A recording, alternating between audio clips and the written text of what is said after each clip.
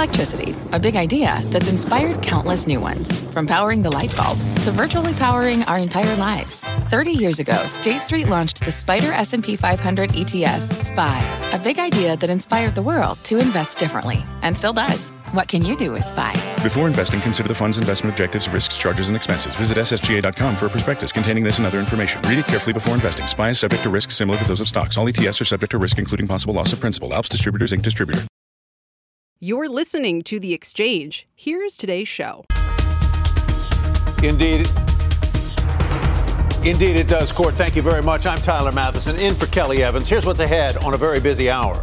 Spruce Point Capital out with a new short report targeting the global index provider MSCI and calling it a classic case of a company failing to transform itself. And that is the nicest part of the report. Spruce Point Capital Ben Axler is here to make his case. Plus, speaking of contrarian trades, our market guest has three of them. The names and why he thinks they are positioned for gains this year. And this election could be unlike any other. And it is not just because former President Trump is back in the picture. It is because deepfakes are also a part of the picture. And they are getting more and more sophisticated. What you need to know. We begin with today's markets, and Dom Chu has the numbers. Hey, Dom. Generally positive, Tyler, but losing some steam right now. It's a bit mixed in terms of the overall picture with the major indices. The Dow Industrial is currently down about 100 points. 0.25% declines there, 37,168. The S&P 500, that broader measure, is up about 0.1%, so modest gains here. But this does represent right now session lows for that S&P 500. At the highs of the session, by the way, we were closer to 47.66, currently trading at 44 right now. So keep an eye on that kind of losing momentum type trade happening in the S&P 500.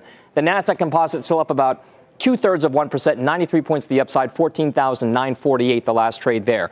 One of the big reasons for that outperformance, relatively speaking, in the NASDAQ composite and in the S&P to a certain degree is mega cap technology stocks continuing this kind of run where we're seeing some moves higher, maybe a flight to safety trade, maybe some growth concerns that are still kind of playing some push and pull here. But Apple shares up 2.75%. It gets a big upgrade over at Bank of America today. NVIDIA shares get a star. They make a record high in trading today. Alphabet's up about 0.2%. Amazon, Microsoft, all up as well. So keeping on big technology, certainly driving the action so far in certain parts of the market. And then the stock of the day right now has a little to do with the consumer health picture right now. The second worst performer in the S&P 500 today, as of right now, is Discover Financial Services. That company, perhaps best known for its namesake credit card, is down about 11% right now. Its earnings report was mixed. Revenues actually came in better than expected, but its profits fell markedly over the same period last year because it boosted significantly to about $1.91 billion worth of reserves it sets aside for possible bad loans down the line. That has helped dragging that earnings picture down. So Discover Financial shares down about 11%. One more data point, Tyler, in that very mixed picture for the U.S. economy vis-a-vis the U.S. consumer. We'll see how this plays out. Ty, I'll send things back over to you. All right, Dom, thank you very much. Dominic Chu reporting. Meantime, shares of MSCI are up 1% in today's session after Wells Fargo called it a, quote, best in class, shrugging off yesterday's short report by Spruce Point Capital, which sees a 55 to 65% downside risk in that company. In the report, Spruce Point calls MSCI a, quote, classic case of a struggling company failing to transform itself while engaging in value-destructive and, even worse, nepotism-like acquisitions and share repurchases. It also accuses the company of abusive financial reporting and accounting tactics to bolster earnings. In a statement to CNBC, MSCI responded by saying it categorically refutes the claims in the report published by Spruce Point Capital Management. This report, it says, is an intentional attempt by a short seller to target our stakeholders with misleading, incomplete, and false information that aims to distract from MSCI's successes and opportunities. And here now with us to respond to that statement from MSCI is Ben Axler, founder and chief investment officer of Spruce Point Capital Management. Ben, welcome. Good to see you. This is going to be a lively conversation, I'm sure. Let me begin with this. It says in my description about Ben Axler that you're an activist short seller, we agree, forensic financial researcher, certainly that, who has dedicated his career to exposing financial schemes. Is MSCI, with a blue chip background and heritage, a financial scheme? And if so, why? Well, I think the company clearly is trying to create shareholder value and increase its stock price. Now, where we think they've gone wrong is through expensive acquisitions that we think haven't lived up to the expectations. We think they're repurchasing their stock at an industry high 17 times revenue multiple. We think that money should be dedicated more to dividends. And, we think that, to the point about it being a mature, struggling company, that they're engaging in aggressive accounting and financial reporting to project an image of growth, where we think ultimately they're going to struggle to meet expectations as the industry transforms and their solutions become more commoditized. These are operational, largely. Let me. That's my characterization, not yours. Operational issues: how the company is being run, what it has done in terms of acquisitions, how it is handling share repurchases versus dividends, and so these are legitimate criticisms, I'm sure, from where you sit. But is it a scheme?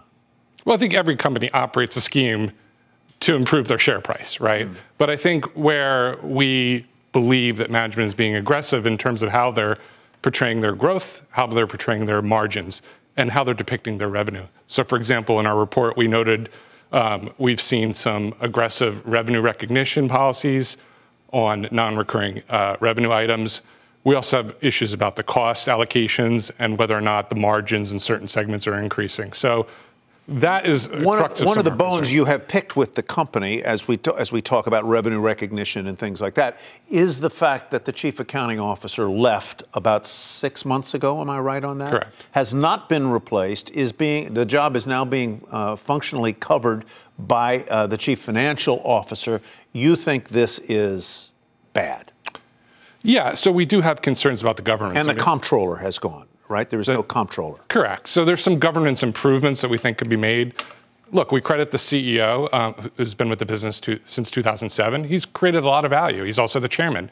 But, we think as the company's end markets and customers change, that the company needs some change at the highest level, at the CEO level. In addition, we believe the company should split the CFO and chief accounting officer roles.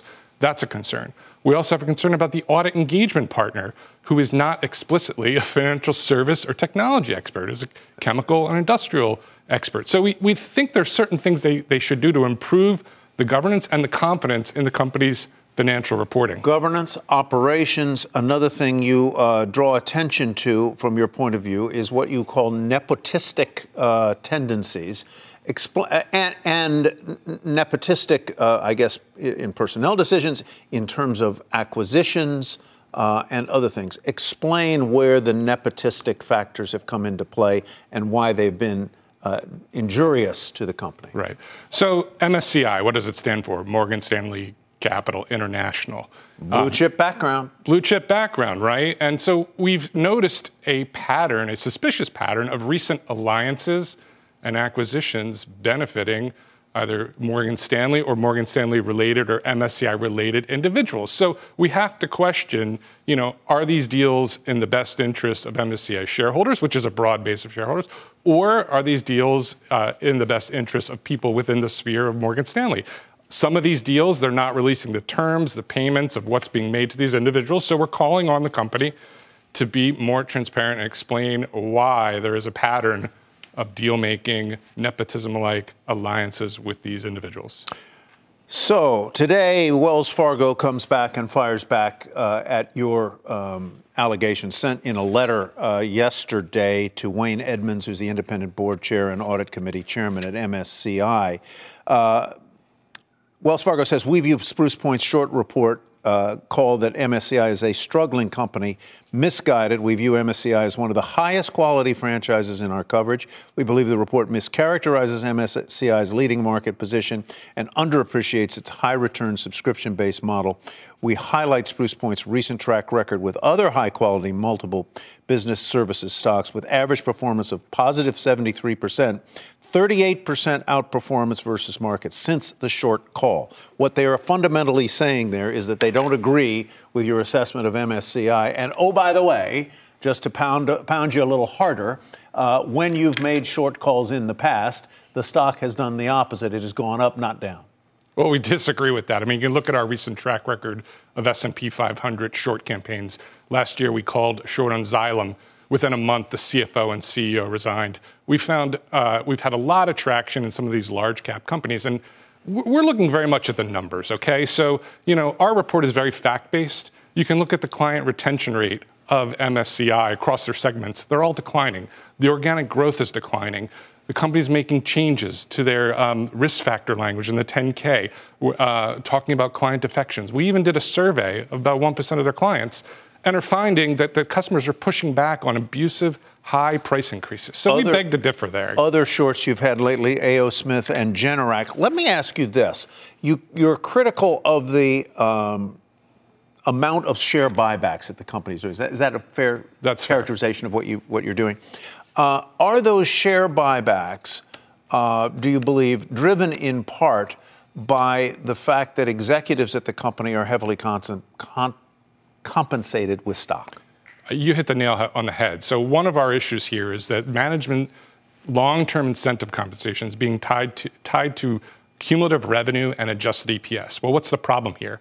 The company does not give explicit guidance on their revenue or adjusted EPS. So investors are operating in a vacuum. Management's paying on numbers, and yet they're not disclosing what these metrics are to investors. And management has discretion to use the buyback in a way that increases their earnings per share. So one can think of it as they're essentially buying their potential ability to hit the targets. And they will adjust out modifications to the debt in terms of adjusted EPS, but why not adjust out the repurchases in the adjusted EPS? So that's our main criticism. So let me ask you one. We have to go. Sure. But how the hell do they make money?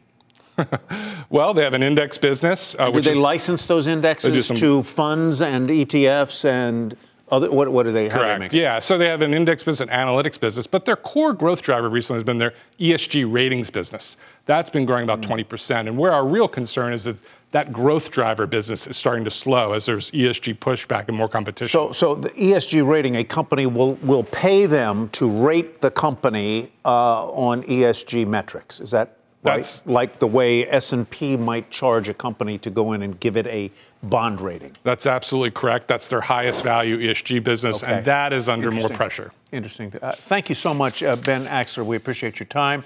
And obviously, we have a standing invitation out to MSCI and their executives to join us to comment on this call. Thank you very much. All right. Thank you very much, Ben.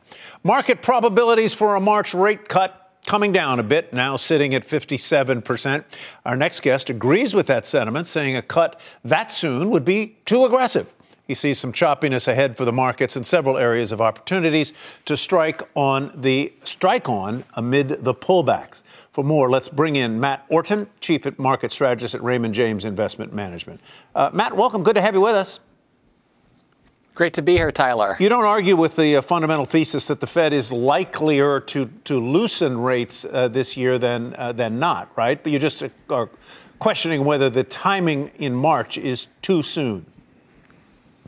Yeah, that's absolutely right. It's clear that the Fed has hit the peak, that we're going to be cutting rates this year. The problem is the market got really, really aggressive, Tyler, in pricing in rate cuts, pricing in 6 rate cuts at the start of the year and putting up to an 80% probability that we were going to get a cut in March. But at the same time, you have an economic backdrop that's pretty darn positive. You have strong jobs growth.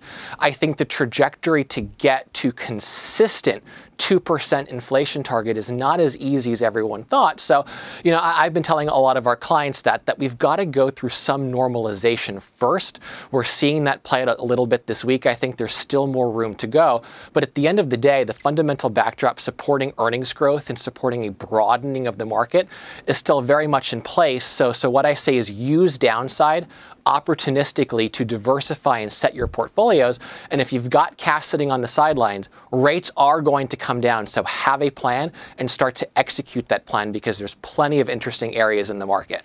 I guess one of the things that I may be full of it here, Matt, and you can instruct me if I am, and I admit I'm full of it more often than not, is the idea that there's money on the sidelines. There's all this money, this tonnage sitting there in money market funds. And indeed, money did go into money market funds over the last year as rates rose and the returns on those funds became more palatable, more enticing. But I'm always suspicious of the idea that money is going to leave those money market funds and fuel a big rise in equities. Tell me I'm wrong to be skeptical. No, Tyler, I think you're right to be skeptical because you don't always see money leave those short-term instruments. Yeah. But what I would say is you have to think about why $1.2 trillion went into money market funds last year when the market was up, 26% or so. And it started off as being defense. It started off as being, I'm uncertain about where the market's going to go next year. And then another big part of that was rates are continuing to increase, and I can get paid 5.25% I can get 5 or 4 or 5% to keep my money in a safe place. And that doesn't sound too bad to me after an era when I was getting 0% to keep my money in these places. Yeah, 100%. But then look at what has changed now. So those who went into those money market funds who were overweight, they missed out on the capital appreciation component that you can get both with respect to fixed income and equities. And a lot of them said, okay, at 5%, it might go a little bit higher. I'm going to wait. And now we went down to 4%. And so I think there's more of a very visible opportunity cost to sitting there. And I think at the same time, as the investors who are sitting there, who are there for more of the I need income part of the equation, they can get that in stocks, they can get that in bonds now. And as rates are coming down, I believe you're going to see that money start to move, especially when the economic picture is still pretty benign and solid. I don't want to let you go without a quick thumbnail on a couple of the stocks you like. They are contrarian in some cases, though. One of them, the first one I'm going to mention, I'm hearing a lot of buzz about lately, and that is UNH, the big healthcare company, XBI in biotech, L3 Harris, defense and small caps. Why do you like these? So I think healthcare is a great opportunity to have a contrarian play because you're starting to get to the point of a bottoming in the EPS process, and it's a good place to be selective. So Humana is not United Health. The reasons Humana is down so much isn't just because of the medical cost ratio. It's because they missed expectations pretty badly, and the outlook isn't that positive, whereas you have a UNH that's growing at 13% earnings year over year, paying a dividend with good growth and not exposed to the same factors that hurt. So I would be using this downside to build more of a position there. And XBI, even though biotech, Tyler, has had such a big run and people might be reticent to put money to work there, take a 5-year chart of XBI and look at the destruction that has happened in the environment where rates started to move higher. We know from our conversation earlier, rates are going to come down this year. M&A activity, especially down market cap, has picked up and should continue to accelerate. And there's a lot of patent cliffs coming up. And so you're seeing a lot of pharma companies be much more acquisitive. And I think there's a lot of room to run. So don't play the binary event. Play XBI to get broad exposure. Got to leave it there, Matt. Thank you very much. Matt Orton, we appreciate your time today. Raymond James. Thank you. You got it. Coming up, 2024 already being labeled by some as the year of the so-called Deepfake election. Are platforms and regulators doing enough? Are they ready to prevent bad actors from using AI to hijack the presidential election? We've got a deep dive into deepfakes next. Plus, mortgage rates are well off their October highs, but buyers beware. Our guest says that puts builders at a big advantage in this market. He'll join us to make his case. The Exchange returns after this. This is The Exchange on CNBC. From a flat tire in the city to a dead battery on a distant drive, AAA is partnering with T-Mobile for Business to accelerate response times and get more drivers back on the road fast. Our nationwide connectivity powers location telematics, so AAA's fleet can find stranded drivers quickly while being fully equipped with the in-vehicle tools to have answers when they get there. This is elevating the member experience. This is AAA with T-Mobile for Business. Take your business further at T-Mobile.com/now. What's on the horizon for financial markets? At PGIM, it's a question that over 1,400 investment professionals relentlessly research in pursuit of your long-term goals. Specialized across asset classes, but united in collaboration, our teams provide global and local expertise. Our investments shape tomorrow, today. Pursue your tomorrow with PGIM, a leading global asset manager.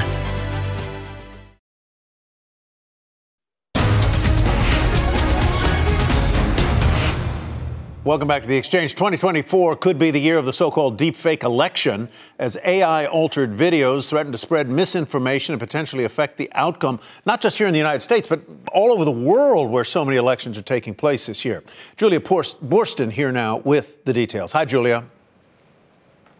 Hi, Tyler. That's right. That's the risk here. That's the concern that AI-manipulated audio or video could spread, impacting what voters think about candidates or even whether they think it's safe to go out to the polls. Now, consumer advocacy group Public Citizen is advocating for the Federal Election Commission to take action, warning, quote, a torrent of fraudulent deepfakes threatens to destabilize our fragile election system, maybe even decide elections. The FEC responding, quote, any suggestion that the FEC is not working on the pending AI rulemaking petition is false, going on to say, I expect the commission will resolve the AI rulemaking by early summer. Now, the most notable deepfake election example yet was just ahead of Slovakia's October election when a fake audio clip of a presidential candidate was posted on social media, seemingly talking about rigging that Slovakian election and doubling the price of beer. Now, he lost despite the fact that he had been leading in the polls. Now, Meta in November announced plans for identifying and restricting the use of AI in political ads,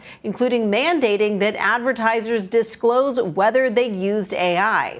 YouTube similarly requires synthetic or fake election content to be labeled, both on the video and in the description, adding that any content meant to mislead is not allowed on the platform. TikTok telling us that it removes, quote, inaccurate, misleading, or false content that may cause significant harm to individuals or society. But many people are saying that the responsibility for this lies not with the platforms, but with the AI companies. So OpenAI just announced efforts to prevent its ChatGPT from being used to mislead voters, including banning people from building applications for political campaigning and lobbying with its tools. Meanwhile, Intel is working on deepfake detection technology, something called Fake Catcher, which social media platforms could deploy to block the upload of deepfakes. Now, in terms of regulation, there are 5 states, including California and Texas, that have laws to limit deepfake use around elections, and 16 more have introduced bills. So nearly half the states could have AI legislation in place by the election. There's also some proposed federal legislation, and it does have bipartisan support, but we know just how hard it is for anything to get passed. Tyler? All right, Julia, thank you very much for setting up what we hope will be a very interesting conversation here. Thanks again, Julia Boorstin. So states are moving to regulate AI in elections, but what is the role of the federal government? We'll talk about that. And what are the risks ahead of the absence of any national regulation? Joining me now is former North Dakota Senator and CNBC contributor Heidi Heitkamp and deepfake artist and CEO of AI art company Pinscreen, Hao Lee. Hao, let me begin with you. Julia mentioned in there that many of the platforms are requiring that material that is generated by AI be labeled as such. That feels to me like a hollow way of sort of self-policing and relying on an honor system of the perpetrators of deepfakes to say, hey, this isn't really Joe Biden using this kind of language, or this isn't really Donald Trump doing X, Y, or Z. Why would a bad actor self-label what they're doing as a fake? Right. Really good question. First of all, I think a bad actor wouldn't want to self-label something as a fake. But first of all, there are a lot of deepfake detection technologies that are very, very advanced. So deepfakes, since the past couple of years are much harder to hide, right? So you can use these advanced techniques to detect if something is deepfaked. So these platforms have the responsibility to label them if they decide that you want to watermark AI-generated content. So let me just interrupt. Just to make sure that I'm understanding. The platform companies, whether it is a YouTube or a TikTok or an Instagram, they have sophisticated technology that can detect deepfake and put a watermark on it. Are they doing that? Yes, many of these, social media platforms have implemented those things. I have uploaded content where sometimes it would accidentally, mislabel them as deepfakes. But this is something that they have been working very actively with top institutions in academia. And, I've been involved in some of these programs to develop technologies to detect deepfakes. So, Senator Heitkamp, welcome. Good to see you. I hope you're staying warm if you're in North Dakota. Hao just said that there is technology that can detect these deepfakes and that the platforms are deploying it as they can. Is that sufficient, or does there need to be some national standard? And what would it look like if there was? I think, Tyler, you hit the nail on the head when you say nefarious and wrongdoers are not going to listen to a scolding from a platform or from a regulator. And the problem you have in politics is once something escapes, the bad news and lies go around the country 7 times before the truth catches up. And so one of the issues that we have is we have to condition our voters to understand that everything that they see on the internet may not be real. We used to say in consumer protection, if it's too good to be true, it probably isn't. If it is so bizarre that you think that can't be true, it probably isn't. And I'm not as convinced that watermarks are the answer. There's a lot of people thinking that for every technology fix that you have, that can be undone in a short period of time. And so this is a very problematic situation that has to, I think, be addressed from educating voters not to believe everything that they see on these platforms. So how respond to Senator Heitkamp's comment there that a watermark is probably an insufficient countervailing factor here. I can well imagine, and it's probably the world is probably here right now, the ability to create a deepfake that makes Joe Biden sound like a mumbling, bumbling, stumbling, feeble person, okay? And it's fake. And on the other hand, a deepfake that would make Donald Trump appear to be an outright overt anti-Semite or racist. All by putting words in their mouth, mimicking their facial mannerisms, and so on and so forth. How do you fight that? Yeah, first of all, I think you're really hitting the nail, and I fully agree with the senator that just putting watermark isn't enough, because the detection techniques, on the other hand, they also have limits, even though they are very advanced. The few methods that I think we have to be particularly attentive and careful are, AI lip sync technologies and also voice cloning technologies. Those have progressed a lot these days. So what we need to make sure is that the videos that we see, right? So it's relatively easy to manipulate very convincing and generate very convincing videos of an existing footage where we would change what they're doing in their mouth. So that's, AI lip sync. And we can change someone's voice or even type a text and produce a very convincing speech of either of the candidates using these type of voice cloning technologies. So what we need to do is make sure to implement a solution that allows us to reverse search, if an existing footage comes from something that we've already seen. Senator Heitkamp, what would the solution look like here? Having heard what Hao Li just said, what would a federal solution or attempt at a solution look like? Well, I think the regulators are always far behind. You saw in the story saying the FEC is going to release regulations by summer. Well, let me tell you, summer's too late. And so if we're waiting around for regulators and legislation, we're going to have a problem. And so I know from sitting in meetings with a lot of the platforms, they are already working on this. They're thinking about it. But it's against a backdrop, Tyler, with of people saying you're taking down conservative content. You're manipulating the content. And so the platforms are really sensitive to an argument that they're already editing what goes up in their space, on their platform.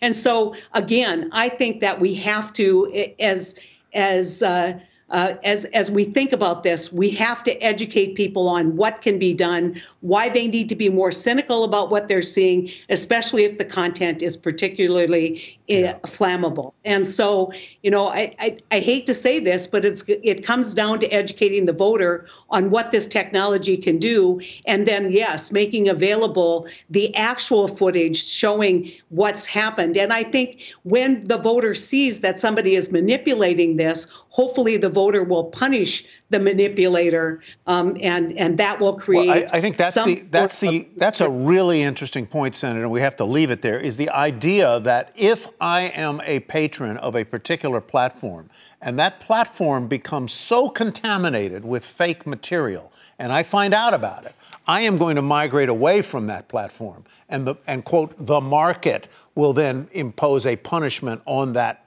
platform or provider. Right. Or migrate away from the candidate. Senator Heitkamp, always great to see you. Hal Lee, thank you for your perspective today. We'll hope to have both of you back because this is a story that is going to be with us throughout all of 24 and beyond. Thanks again. As we stick with social media now, new details in an ongoing lawsuit against Meta shedding light on what employees did or did not do to control the sexual harassment of children on the company's platforms. Eamon Javers is here now with that story. Hi, Eamon. Hi there, Tyler. This is a case that was brought by the Attorney General of New Mexico accusing Meta of failing to protect children on platforms like Facebook and Instagram. Key parts of the filing were redacted until last night when they came into public view. According to the filing, a 2021 internal presentation estimated that 100,000 children each day received online sexual harassment, such as pictures of adult genitalia. The 2021 presentation was not released in those court documents. And according to the complaint in a 2020 internal Meta chat, one employee asked another, "What specifically are we doing for child grooming? Something I just heard about that is happening a lot on TikTok." The colleague responds, "Somewhere between 0 and negligible. Child safety is an explicit non-goal this half." The complaint also alleges that Meta executives scrambled in 2020 to respond to a complaint from an executive at Apple whose 12-year-old child was solicited on the platform. A Meta employee told his colleagues, "This is the kind of thing that pisses Apple off to the extent of threatening to remove us from the App Store," and asked the colleague when, quote, "we'll stop adults from messaging minors on Instagram Direct." Now, a Meta spokesperson told CNBC that the company has fixed many of the problems identified in the complaint in recent years, and in 1 month alone, the company said it disabled more than 500,000 accounts for violating child safety policies. In a statement, the company said, "We want teens to have a safe, age-appropriate experience online, and we have over 30 tools to support them and their parents. We've spent a decade working on these issues and hiring people who have dedicated their careers to keeping young people safe and supported online." The complaint mischaracterizes our work using selective quotes and cherry-picked documents. Now, this legal fight is still in its early stages, Tyler, so it's not clear yet exactly how all of this is going to be resolved. Back over to you. All right, thank you very much, Eamon Javers reporting from Washington. And still ahead, Google planning to cut even more jobs as it ramps up investments in AI. We'll tell you who's affected, what it will mean for the company's bottom line. That's next.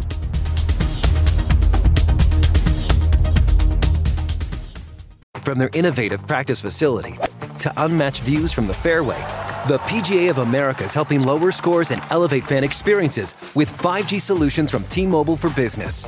Together, we're using AI-powered analytics to expand coaching tools and bringing fans closer to the pros with 5G connected cameras. This is game-changing innovation. This is the PGA of America with T-Mobile for Business. Take your business further at T-Mobile.com/now.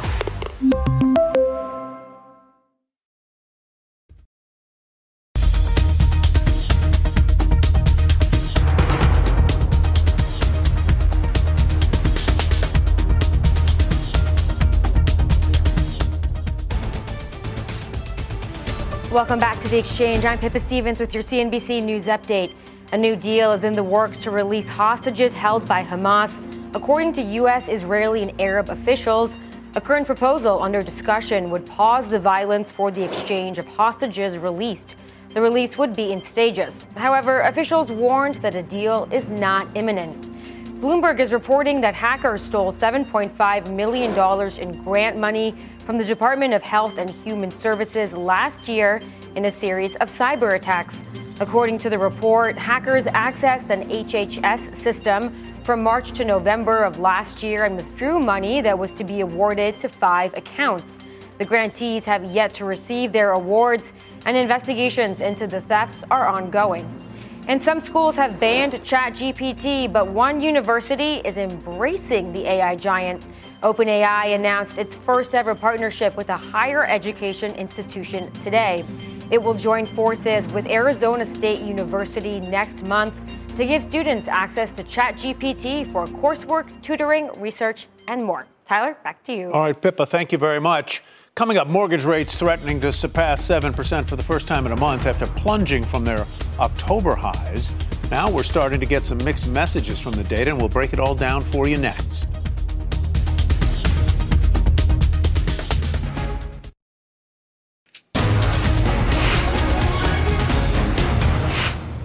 Welcome back to the Exchange. This morning's data showing mixed signals in the housing market. Starts fell in December for the first time in 4 months by a little bit, dragged down by a drop in new single-family home construction. But building permits, a sign of future construction, rose nearly 2%, beating expectations. Joining us now to discuss is Logan Mohtashami, lead analyst at the Housing Wire. Logan, welcome. Good to have you with us. It's great to be here. Were these numbers good or bad? Well, it's bad in the sense that the apartment boom is over, right? So apartment. But I thought more permits multifamily housing was started. Yeah, that's done with. Rates are too high, but the single family starts are still going. Bless the builders' hearts. They're pushing rates down below 6%. So we're still continuing the single family permits, and that's good for the U.S. economy because this keeps residential construction employers and people employed in that sector. But I want to understand, as I was reading the data, I thought both the permits and the starts were still higher for multifamily than for single family. Am I wrong on that? No, multifamily permits have been falling for some time now. That sector is done with. So hopefully we don't lose too much employment in that area. Now, the single family starts and single family permits are still rising. That's a continuation of what happened last year. Again, the builders are living in a sub 6% mortgage world, so they're able to grow sales. The existing home sales market doesn't have that luxury. Yeah, no, the existing home sales, there are no ways that really the sellers are inclined to offer mortgage help the way builders are, right? Yes, the builders sell their homes as a commodity. The existing home sales market is completely different. We are very restrictive. I call it the COVID-19 policy for housing. The existing home sales is the one sector of our economy that's going to the third calendar year of great recession lows in demand. And even though we've seen an increase in demand, let's be honest here, purchase application data is still hovering at very low levels. We got over 157 million people working. So we are working from an extremely low bar. So let's put context in some of the data lines that we see show growth in that weekly data line. So if existing home owners are not putting their houses on the market, that keeps prices moving up, I suppose, because there isn't much supply, right? Yes, that's part of the savagely unhealthy housing market. However, we do have one good piece of news. Even though mortgage rates are roughly 1% higher than what they were last year, we are seeing new listings data grow this year on a year-over-year basis. It's still near record lows. We're not having a silver tsunami or anything like that. But we are seeing more sellers come to the market. That's a positive. More choices are good. Most sellers are buyers, so maybe we can get some more growth in there. People have to live their lives, right? People need a household formation, buy homes, raise families. So it is a positive that we saw started to happen last year, that even though mortgage rates got to 8%, the new listings data didn't take a leg lower. So we're hopeful that the spring inventory data looks a lot better this year than it did last year. Logan Mohtashami, thank you very much for your insight today. We appreciate it. Thanks for being here. We'll have you back soon. All right, coming up, Alphabet CEO Sundar Pichai warning of further job cuts this year as the company shift investments to artificial intelligence. As the industry doubles down on that technology, what other companies should follow suit? We will discuss that and more when the Exchange returns on CNBC.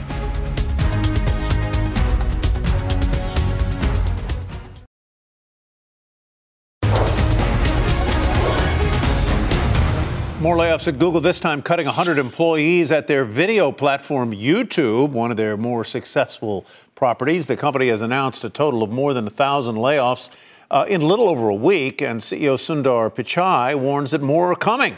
Deirdre Boza joins us now for today's Tech Check. Hi, Dee. What's going on at Google? Well, so last year, this is interesting. Google was kind of criticized for not cutting enough compared to, say, a Meta or an Amazon. But this year, right, we've had headline after headline of these cuts coming at the beginning of the year. And last night, you know, in that memo, Sundar Pichai warning that there's more to come. But there's this idea of maybe there's a different reason behind these job cuts. What if they're the beginning of a new trend? So rather than playing catch up or correcting post-pandemic, this is actually Google getting into position for an AI platform shift that will require a different kind of workforce. I want to read part of that memo from Pichai last night. He wrote that the reality is that to create capacity for AI investment, we have to make tough choices. And so for some teams, that means removing layers to simplify execution and drive velocity. So Tyler, over the last few years, higher interest rates, the efficiency drive, that was the cover for layoffs, or the reason, however you want to look at it. This year, though, you could hear companies saying AI or the machines made me do it. They're looking for different kinds of workforces. It may not necessarily mean layoffs, but also a different kind of hiring. Is Alphabet, in effect, taking a page that worked so successfully for Meta last year, when they branded last year the year of efficiency? Year of efficiency. Right? Is that what Alphabet is doing here and hoping to get a similar stock market result? That's certainly what some people think. And on Wall Street, there was a note, I think, from Bernstein that said the year of efficiency is now the years of efficiency, plural. But, you know, what others think is happening is this new AI shift. So they kind of are feeding each other. You had these efficiencies post-pandemic because of the overhiring, especially Google did that. But now they're looking for different kinds of workforces. So I just did this, you know, simple Google search on openings at the company, and there was actually more open roles for data scientists than there were for software engineers. So this sort of feeds the idea that they're going to need a different kind of workforce as this enormous platform shift takes place. And, you know, some of the roles like these junior engineers may not be as needed as they have been to get to this point because generative AI is just taking over everything. We all pray that you were looking at those Google job openings just to do research, not for any other reason. Research only. Just research only. Just wondering for a friend. All right. Deirdre, thanks. Appreciate it. Coming up, shares of the plane maker Spirit Aerosystems are higher today, but down nearly 12% after the Alaska air door plug incident nearly 2 weeks ago. But Citi is bullish and sees 43% upside from here. The analyst behind that call joins us next.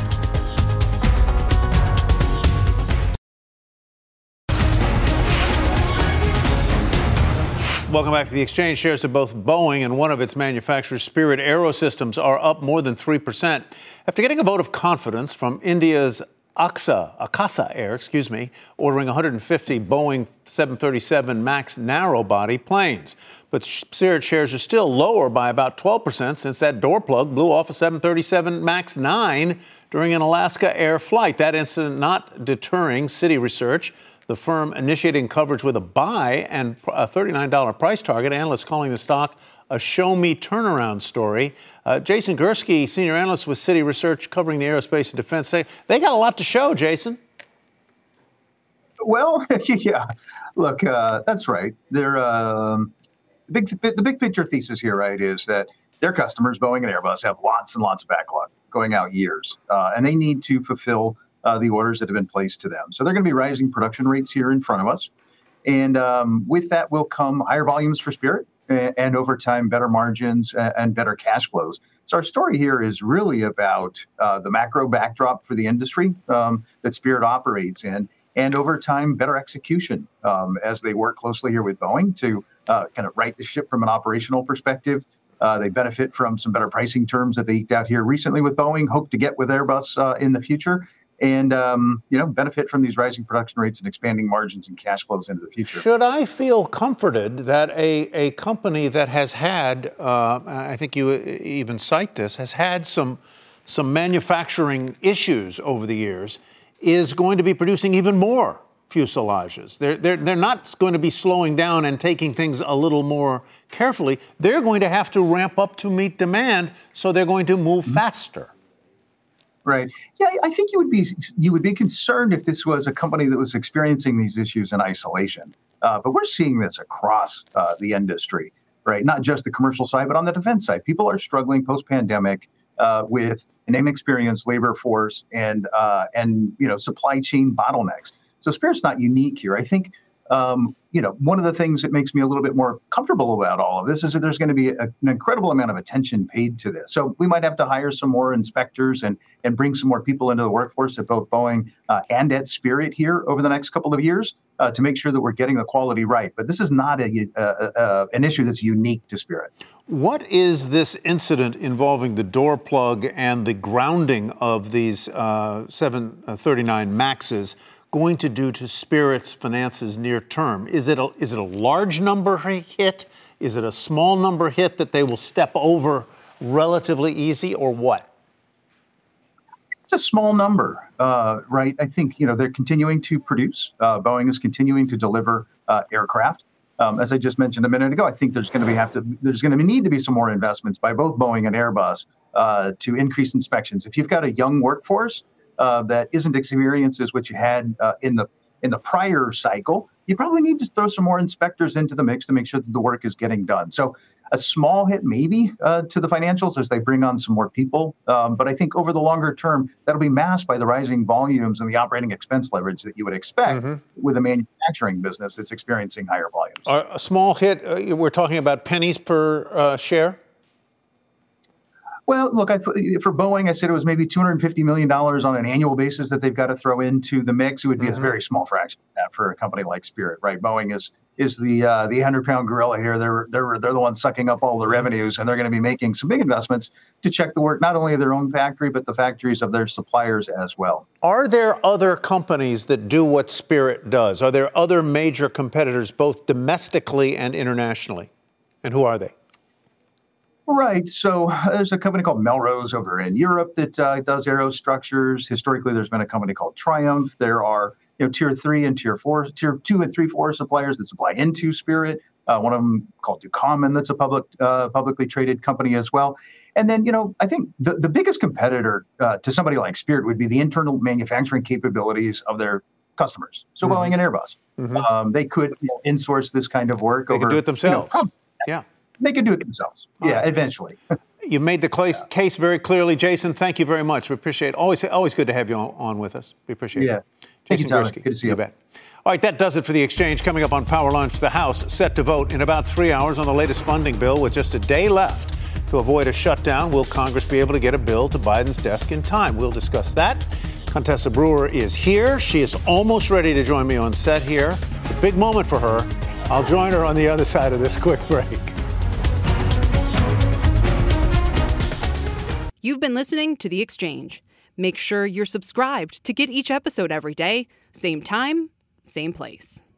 From a flat tire in the city to a dead battery on a distant drive, AAA is partnering with T-Mobile for Business to accelerate response times and get more drivers back on the road fast. Our nationwide connectivity powers location telematics, so AAA's fleet can find stranded drivers quickly while being fully equipped with the in-vehicle tools to have answers when they get there. This is elevating the member experience. This is AAA with T-Mobile for Business. Take your business further at T-Mobile.com/now.